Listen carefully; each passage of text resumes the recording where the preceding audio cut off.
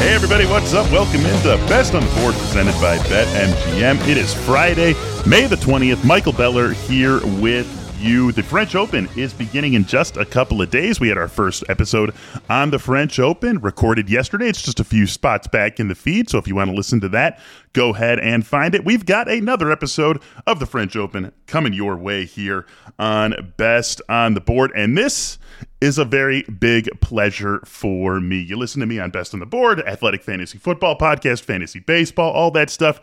These are guys who I work with. They have become friends, but this is the first time that I have an in-real-life friend joining me on Best on the Board. His name, Carl Coonley. I'm going to vouch for this guy's tennis betting ability because the guy's just a stud. He's got the chops to prove it. He's going to prove it to you right here on this episode of Best on the Board. Carl, what's going on, man?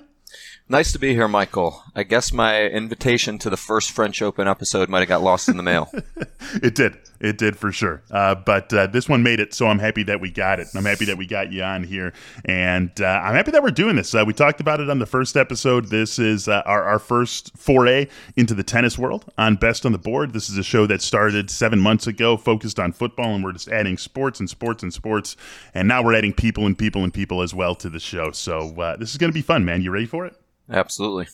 All right, let's dig in. Here's what we're going to do. Here's how we are going to break things down. We are going to go quarter by quarter. We'll obviously look at this through the lens of the favorite in each quarter, both men's side and women's side. But we'll also look at potential trouble spots for these favorites. We'll look at how things have just shaped up in the quarter, how some of these are just a little bit or maybe more than a little bit lopsided. Novak Djokovic, Rafael Nadal sharing a quarter. Hello, thank you very much. Just a little bit lopsided.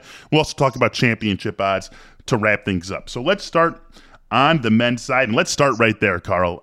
Novak Djokovic, Rafael Nadal in the same quarter, and Carlos Alcaraz on that same side of the draw as well. So you're talking about maybe the three favorites all sharing a side. Only one of them is going to get into the final. Only two of them are going to get into the semis. It's pretty crazy that we've got these guys all on the same side of the draw.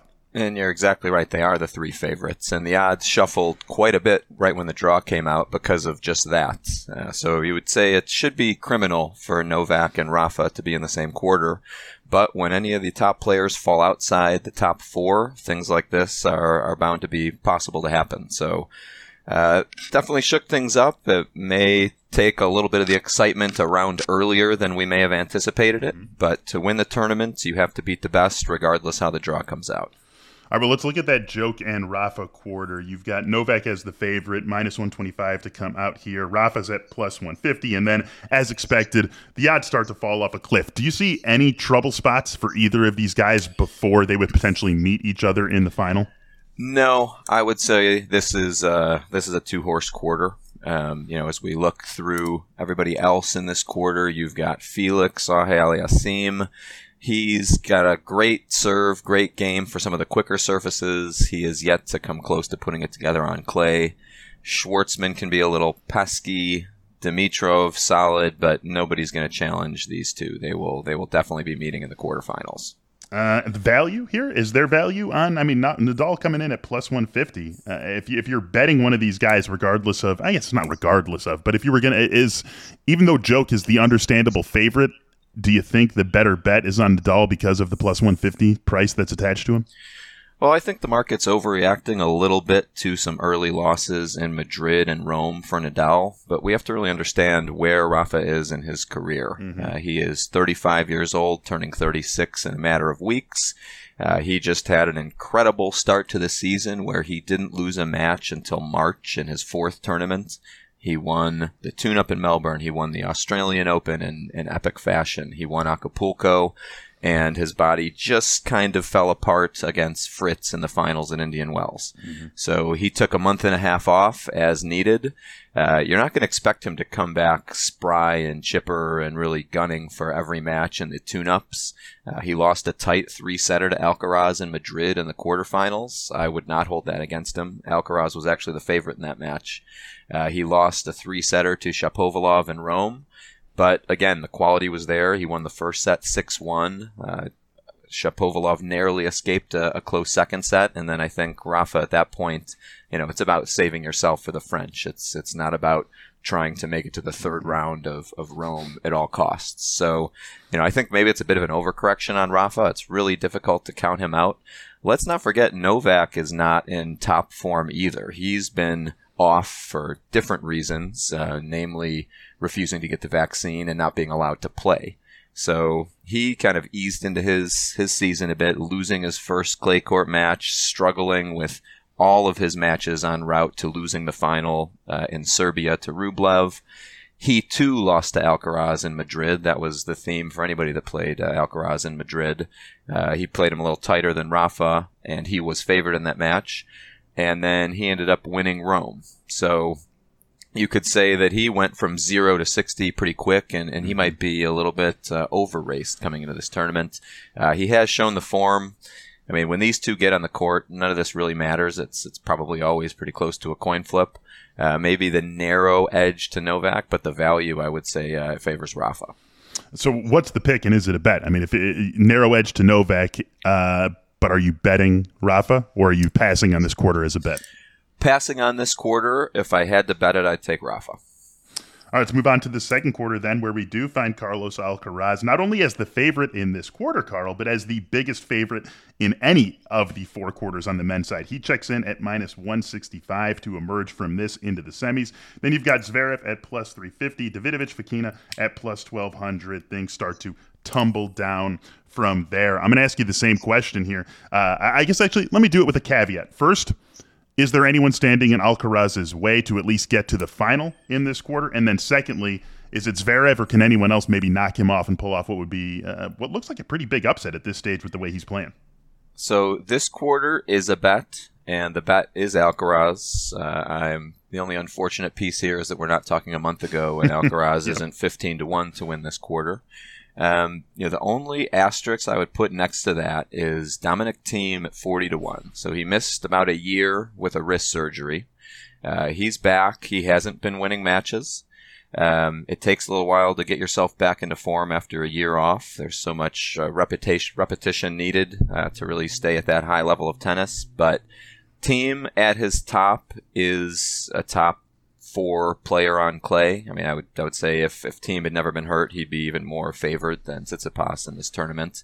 And if by some stroke of chance he plays himself into form over the first week, maybe he could challenge Alcaraz. But minus 165 seems very strong value here. Zverev, we just got a head-to-head look at what happens when Alcaraz and Zverev play on clay, and it was 6-3, 6-1 to Alcaraz. That was despite Alcaraz having beaten Djokovic and Nadal the 2 previous days before in tight, very intense 3-setters. So the only knock you could ever make on Alcaraz in this tournament is the age and experience. I mean, he just turned 19. But he has shown no signs of being anything other than tough as nails mentally. And, this would be his biggest test. This is the first major that he's actually in the conversation for, true contender of winning and really at the top of the odds. So maybe even he can feel a little nerves, but through the quarter, any of these names do not worry me. Minus 165. I mean, I'd probably have him minus 365 for this quarter. So plenty of value there, and would set up an excellent semifinal match regardless of who comes out of the first quarter between Djok and Nadal. I mean, that top semi might be the match of the tournament. Feels like it does have a whoever wins this is the champion sort of feel to it, doesn't it? Yeah, the only caveat there would be if they just really battle each other to death in a tight 5-set match, and then somebody like Tsitsipas comes in fresh. I mean, who knows? No guarantees, but that is shaping up to be the match of the tournament. Certainly could open the door for Tsitsipas, especially if you talk about Nadal and Djok having to fight through one another. Then the winner gets through Alcaraz. Maybe Tsitsipas has a little bit of value on him as a champ, and we'll talk about that in a second. But let's look at his quarter first. He sits also as a comfortable favorite, not quite the minus 165 that Alcaraz has attached to his name, but just below that at minus 155. Casper Ruud on the other side of this quarter. He checks in at plus 300. If chalk holds, we would get a Tsitsipas Ruud quarter. Do you see anything standing in the way of that? Well, the one match I want to point out in the third quarter is a first-round matchup between Holger Rune and Denis Shapovalov. Those two are both hot. Shapovalov just beating Nadal last week, and Rune taking out Zverev a couple weeks ago. He's another one of those young guns that gets overshadowed by the likes of Alcaraz, but he's really on a pretty meteoric rise to the top of the game as well. Not saying he's ready to take that leap and win a quarter, but in terms of first-round matches go, I think that might be the most exciting one on the draw. Always want to lean the over when you see those matches early on in the tournament. And based on these odds, it looks like Rune is probably the favorite.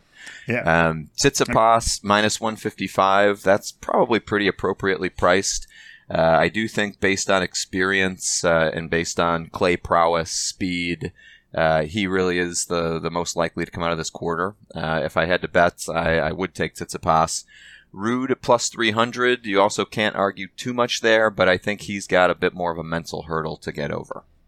Hubert Hurkacz plus 1,400. And then you've got Rune, as you said, at 1,400 also, and Shapovalov at 1,600. So those guys meeting in the first round, but also inside the top 5 to come out of the quarters. So interesting to look at there. Two very exciting young players. That'll be the match of the first round. Calling 5 sets. And Tsitsipas, your pick to come out of the draw, to come out of the quarter, excuse me. He is. All right, well, let's look at who he would match up, if you are indeed right, who he would match up with in the semis. This is the one that is wide open. Even though we've got a Djokovic-Nadal matchup in the first quarter looming for that quarterfinal, you still do have a minus favorite to come out of the quarter in Djokovic at minus 125. Not so in the fourth quarter, where Jannik Sinner is the favorite at 3-1, plus 300. Then Rublev, who we've mentioned a couple of times, at plus 350. Daniil Medvedev, the guy who maybe has the most name recognition for a casual tennis fan, is at plus 650 here. We know he's coming off of an injury, but no matter how you shape this up, this feels like the most wide open quarter as we get ready for this men's tournament to kick off. How are you breaking it down? Well, I would agree it's the most wide open quarter, and this is the one where I think we have the odds that justify taking a couple shots. I can see some holes in the odds of a lot of these top guys making it. A lot of the Russian players have been feeling, I think, some extra pressure in terms of being limited and disbanded from Wimbledon and feeling like they really have to do more here in Roland Garros. The pressure and the spotlight is just a little bit on the Russian players, and it hasn't really been affecting them in the best way. Rublev, I wouldn't say his best surface is clay anyway. Sinner has been winning, but he's been a little bit shaky, a little bit shakier than we would expect out of him, losing sets to players you wouldn't expect him to lose sets to. Medvedev is not even in the conversation in my mind. I would actually like probably everybody on this odds sheet down to Tommy Paul to beat Medvedev. Clay just is not his surface. He's not going to emphasize clay, and he's probably feeling like the middle of the season is a bit lost for him not being allowed to play Wimbledon. So the two players that I want to bring our attention to on the value here is Pablo Carreño Busta, who is going off at 11-1. Which strikes me as just a complete misprice. I mean, I don't see how he's below Medvedev, and I would put him right up with Kecmanovic. But Kecmanovic at plus 600 has also been really pulling it together. He's made a huge stride this year. He hired David Nalbandian as his coach, and that appears like it was a great selection. And I would say Kecmanovic as well as Carreño Busta both have some pretty significant value with these prices. Betting both to that sort of extent, value on that way? Yep, exactly. Who's the pick? If it comes down to it, who's the pick to come out of the quarter? Carreño Busta, just because I see him about even, and you're getting double the price. All right, Carl. Well, let's take a look ahead then to the final, the championship odds here. Let's swing back around to that. Novak Djokovic, no surprise, he is the favorite. If he's the favorite to come out of a quarter, that includes Rafa. Probably going to be the favorite to win the championship too, and that's exactly where he is, sitting at 2-1. Alcaraz plus 225, Rafa plus 400, Stefanos Tsitsipas at plus 450, and then a whole cast of guys that are 20-1 or worse. Are we going off the board there, at least among those top 4 guys? I mean, or are we finding our bets here among those top 4? I mean, I think it's priced pretty appropriately. If you put a gun to my head and forced me to bet this, I'm taking Carlos Alcaraz. I just think he is, despite the inexperience, despite the age, you can't argue with the product he puts on the court. A lot of pressure on Rafa and Novak, not only physically, but there's a lot of expectations with them. Alcaraz, this is maybe one of the last times he's going to come into a major as not the favorite, honestly. And I can't sleep on the angle of Tsitsipas getting to potentially roll right into the final and face somebody off of one of the most difficult matches of their life. I think there's physical concerns, honestly, with all three of the top. I mean, Novak didn't play at all to the beginning of the season. Then he had a few long runs in tournaments in a row. So he's coming in, probably played more matches than he'd like at his advanced age. Alcaraz, I mean, this kid is 19. He's incredible, but we don't really reach our physical peaks till our mid-20s. And he's been winning so much. You play a lot of matches when you win in tennis. Mm-hmm. Rafa had to take a month and a half off just to be able to set foot on a court, and it hasn't gone amazing when he has. So, you do think that maybe he was managing it properly, and losing those matches in the tune-ups is probably a benefit to him.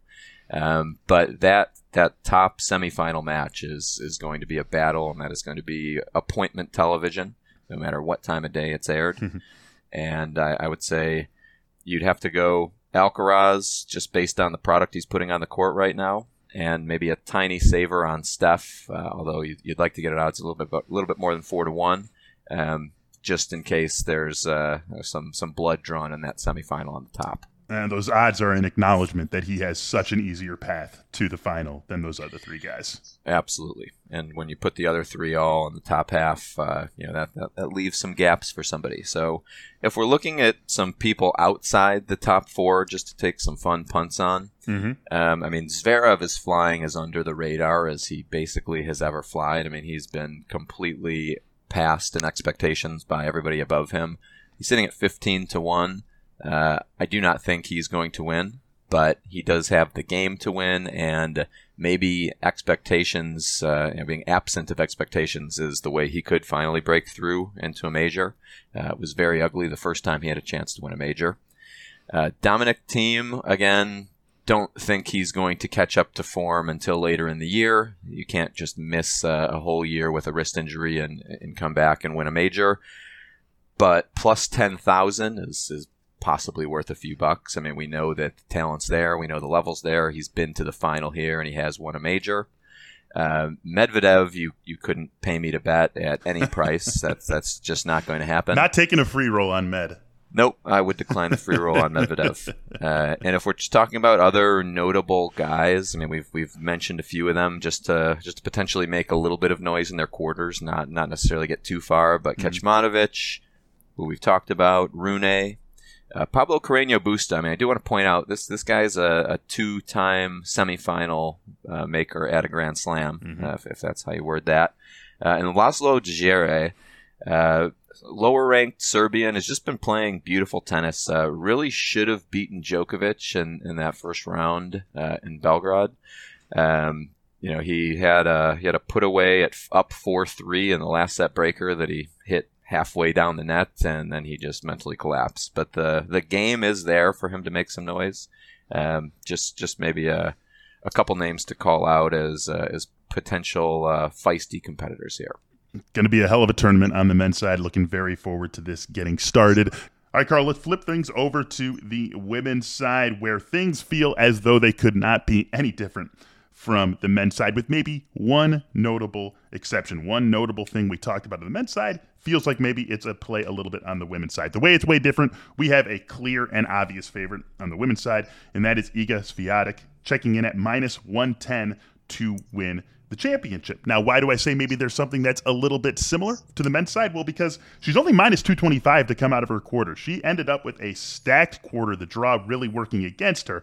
I don't think that changes things too much for her. She's still obviously very deserving to be considered the overwhelming favorite to win this tournament, given the form that she's in and just sort of the jumbled mess of the women's field behind her. But let's just jump right into that quarter where she would face off with Pliskova if everything holds, if things were to hold all the way through to the final here. This is not the greatest draw in the world for the best women's player in the world. Well, that's for sure. They threw the kitchen sink in her quarter. She's got Halep, who's won this tournament. She's got Pegula, who's been playing great. She's got Ostapenko, who can be up and down, but also won this tournament as a teenager. I do not believe she's going to be facing Pliskova. And Samsonova has really played. I mean, she's up and coming. She hasn't always been consistent, but her top level is right there with anybody's top level outside the top few players. And Samsonova was actually the one that came as close to anybody to knocking off Iga during this historic run she's on here in 2022. They met in the semifinals of Stuttgart, and the scoreline of that match was 6-7, 6-4, 7-5. So Samsonova took the first set, was 5-all in the third, and couldn't get it done. But that is the closest as anybody has come to Iga. And let's take a quick minute to just look at how remarkable Iga's season's been. Let's do it. She was, of course, benefited by the retirement of Ashley Barty. But the way she's playing, I don't even think that would have mattered, and that may be taking some credit away from her, honestly. So her only losses this year. She lost in an Australian tune-up to Barty. No problem there. She lost in the semis of the Australian Open to Collins. Then, after obviously having a lot of matches under her belt in those two tournaments, she lost to Ostapenko on hard courts February 16th, and that is the last match that she's lost. She has played 2, 4, 6, 8, 10, 12, 14, 16, 18, 20, 22, 24, 26, 28, 30, 32 matches in a row for Iga Swiatek. And she's got, by a rough count, I'm not going to take you through the whole count there, but it looks like she's got about 10 6-0 sets in there. And these 6-0 sets are not against poor players. I mean, she 6-0'd Andreescu in the quarterfinals of Rome. Andreescu's a major champion. She 6-2, 6-2'd Sabalenka. I mean, she's really on fire. 6-0'd Osaka in Miami in the final. And that's not even her best surface. So, you really can't say anything against Iga. I have to tip Iga any chance I get here, especially because Michael got me an Iga shirt as a present for his daughter's first birthday. It's true. I did. I think it's the gift wasn't. I think it just timed up with that. It would be weird if I got you a gift because my daughter turned 1. That would be strange. I think it was more for your birthday that shirt came into play. But the facts remain that I did get you an Iga shirt because you turned me on to Iga in one of these previous tournaments where I won on her, and then I actually bet her at plus 200 a couple of weeks ago, and now here she sits at minus 110, which we'll talk about in a second. Obviously, as you said, you got to tip her any chance you get, so I think we're going to be playing her at minus 110. Do you play her at minus 225 to come out of the quarter? Is there any value there? I think you just play her at minus 110 to win the tournament. And just for the record, I'm still saving up for your daughter's first birthday present. Hopefully this French Open can help line my pockets in order to do so. There we go. She's 13 months now, but she doesn't know any better, so don't worry about it. You can certainly get in on that. Let's look at the second quarter here. You got Badosa as the favorite at plus 350. Then Sabalenka, you just mentioned, she comes in at plus 500. Rybakina is at plus 700. Collins at plus 700. Kastakina at plus 700 as well. How are you breaking this one down? This is a pretty tight quarter. Badosa has the talent to get through it, and I think has the experience as well.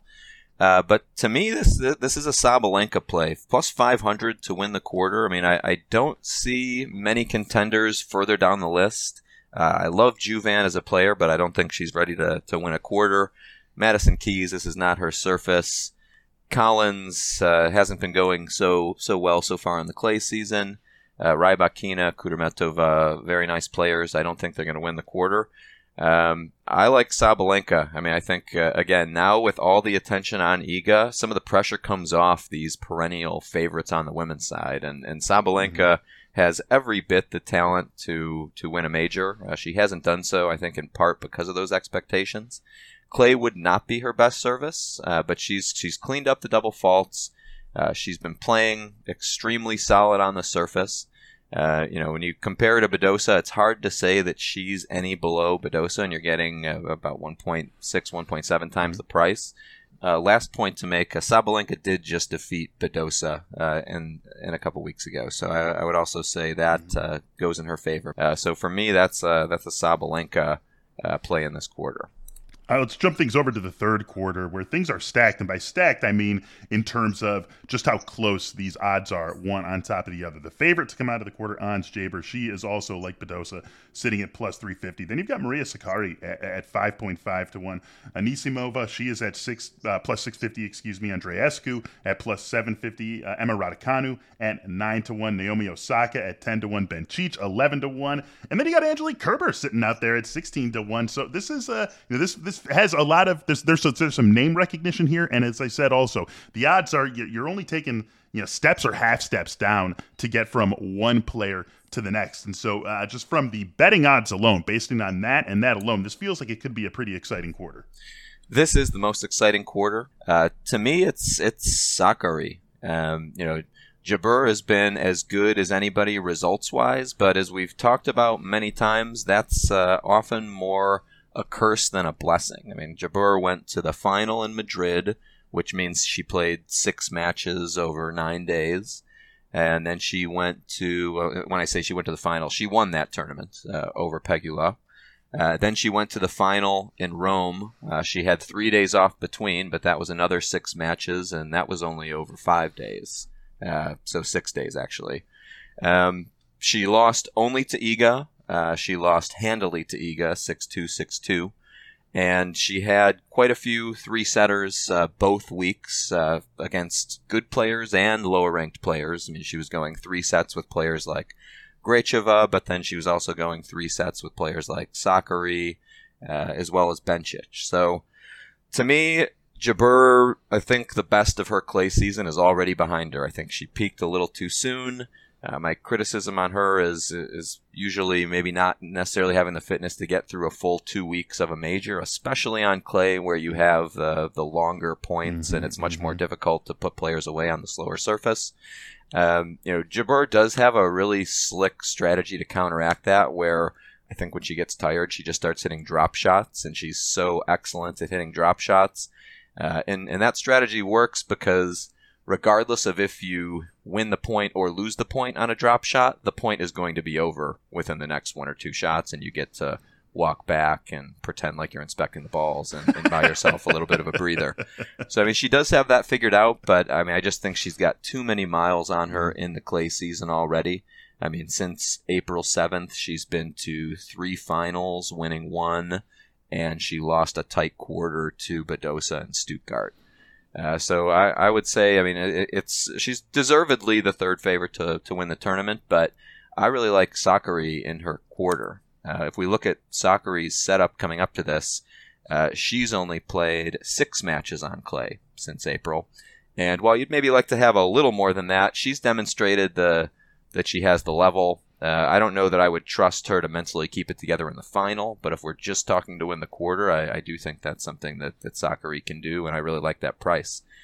These two just played, Jabeur and Sakkari, in the quarters, and it was 6-1 to Sakkari in the first set, and then same story as Nadal-Shapovalov. Jabeur got out of a tight second set and was able to run away with it in the third. So I think Sakkari is going to have the best value by far in this quarter. She made the semis last year, losing 9-7 in the third set. So, I mean, she knows she can get there, and she has the athleticism, she has the patience. I think she's pulling it together more on the mental side, and that might be one of our best value of all of the quarter bets is Sakkari at plus 550. All right, and let's wrap things up with the fourth quarter on the women's side, where Coco Gauff is the favorite, but the longest favorite among any of these quarter favorites. She checks in at plus 450. Then you got Krejcikova at 6-1. Gabrine Muguruza coming in at 7-1. Teichmann plus 750. Kontaveit plus 800. Vika Azarenka 9-1. Familiar name there. And then Mertens 14-1. Is there any bettable odds here in this quarter? Well, this is a tough quarter. If Gauff is your favorite in a quarter on clay, that means some players below are having some issues. And if we look at Krejcikova, this is your defending champion in this tournament. And the reason she's not really factoring in on the futures odds to win it all, as well as being 6-1 to win her quarter, is that she hasn't played a match since February, and she hasn't played a match on clay this season. So, not exactly sure the reasons for that setup, but that is not the recipe to success coming into a major. tennis is a game that is so different on the various surfaces, and they don't have clay tournaments before the French Open for no reason. So I think that's going to be really tough on Krejcikova. Muguruza, I mean, it's not her best surface. She's had success here, and she's the most battle-tested and accomplished player of this field, even including Azarenka, who it's also not her best surface. But if we were going to take a punt here, I like Kontaveit at plus 800. I think she struggled a bit once her ranking climbed so high that a lot of pressure came on her, and she's really flying under the radar now. Not necessarily the best setup coming into this tournament. I don't think that anyone below. I mean, Kanepi, great player, but I think into the late 30s now, and really a power game, not going to work on the clay. Tomljanovic isn't going to factor in. Teichmann is interesting, being favored above Kontaveit and Azarenka, but if I had to bet something here, I would take Muguruza just because of the experience and the accomplishments, and I see a lot of issues with the other players in this draw. Coco Gauff just had a chance to kind of show where she's at, a little bit of a litmus test against Sakkari last week. She got blown off the court in the first set, and she was keeping it close in the second, but when it came down to the business end of that set and she had to execute her shots to stay in the match, she fell apart and really aired herself out of the match. So, the pressure is only going to be higher when you're in a major, and especially if you're still at such a young age, and especially if you're the favorite to win their quarter. I mean, they're not sitting here probably looking at all these futures odds, but they know from looking around her that there's some expectations. And I mean, especially on clay, I don't think that's going to go well for Coco. So I would fade Coco. I would fade Krejcikova, and Muguruza seems like the next best, and value at plus 700 is tough to argue with in such an open quarter. So, I mean, we get on these shows and we talk about things, and not everything we talk about is something we're actually going to play. Is Muguruza and or Kontaveit a play for you, actually? Well, if we look at Muguruza and her setup coming in, she's lightly raced. A few curious losses. I mean, she played really well the first two sets in Rome, and then just completely fell apart against Putintseva. So the form isn't quite there yet, but when these players who are, and I will call Muguruza great. I mean, she's still ranked 10. She's been as high as 1. She's won multiple majors. These players can play themselves into form in a major. I mean, you got to win 7 matches. You have 2 weeks to do so. And I do think that there's a strong potential for them. For them to really come into form in the major. So I like Muguruza at that price. Kontaveit, the same. I think that at those odds, it does justify playing both of them. If we look at Kontaveit's form coming into this, also not amazing. I mean, she's only played 4 matches on the clay, but that means she's not going to be up against any physical issues. She's at least had enough experience to time the ball on the surface. She hasn't had any real issues outside of maybe a loss to Petra Martic. Her loss to Sabalenka is very defensible, and she even won a set in that match. She beat Kerber, she beat Alexandrova. So, I mean, I would say even though there's some absence of clay in her setup, I wouldn't really hold that against her. I mean, over her career, she's been very solid on clay. Actually, besides indoors and grass, it's the best record she has on any surface. So I think the odds start to discount you if you haven't played much or you haven't won much coming in. But that might actually sometimes be a positive. And, they're practicing on clay every day, obviously, this time of year, too. So I like the value on both of them. All right, let's wrap things up here, Carl. Looking at the women's championship odds, as we discussed, Iga, the huge favorite at minus 110. You got to go all the way down to plus 1,200 to find your next player, Simona Halep and Ons Jabeur. And then you've got Badosa and Sakkari both at 20-1. I know you're playing Iga. Are you even bothering to sprinkle anyone else, or is this just all Iga all day? It's all Iga all day. I mean, Iga was at plus 200 a few weeks ago, which I was just kept wondering why she's not at minus. And then she was at plus 140 last week, and I kept wondering why she's not at minus. She finally I remember those conversations, my friend. Yep. Well, you made a good early buy on Iga. But looking at the rest, just to have a fun value play. I mean, Things have been going so well for Iga. You can almost say maybe they've been going too well for Iga. I mean, how many matches can somebody win in a row before the ball just starts bouncing the wrong way a little bit? I don't think that's going to happen. I do think you'd probably have Iga true price, maybe minus 240 to win this tournament, as crazy as that might sound. But looking at the rest, if we want to find a few fun value plays, I won't take Halep. I won't take Owens. I won't take Badosa, but Sakkari at plus 2,300. I mean, she made the semis last year. I like her setup coming in. I think that she has the athleticism and the familiarity with the surface and really just the credentials to get to the final. I don't know that she has the mental capacity to get over the hump and win the final. And Sabalenka would be my other one. And I think with Sabalenka, it's a completely different story. If she were to come across Iga, she has a lot of trouble because while she is high-quality power player as exists on the women's side, Iga can just move players like that around so much to the point where they're really swinging at balls outside of the strike zone. And the power players aren't exactly the ones hitting the balls out of the strike zone, out of the ballpark. So Sakkari at plus 2,300 would be my next play.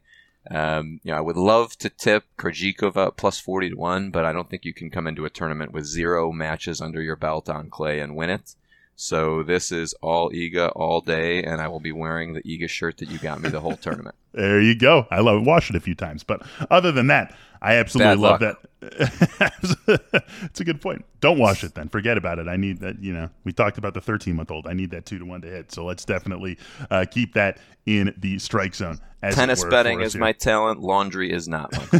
Yeah, I can vouch for that as well. It's going to be an awesome tournament. We talked about it's going to be a great tournament on the men's side, great tournament on the women's side. Very excited for this to get going early. I guess what's that? Sunday our time, Monday over in Paris. Going to be a great tournament over at Roland Garros. That's going to do it for this episode of Best on the Board. Thank you so much for listening. For Carl Coonley making his Best on the Board debut, I am Michael Beller. Say good luck, happy betting, and we'll talk to you soon.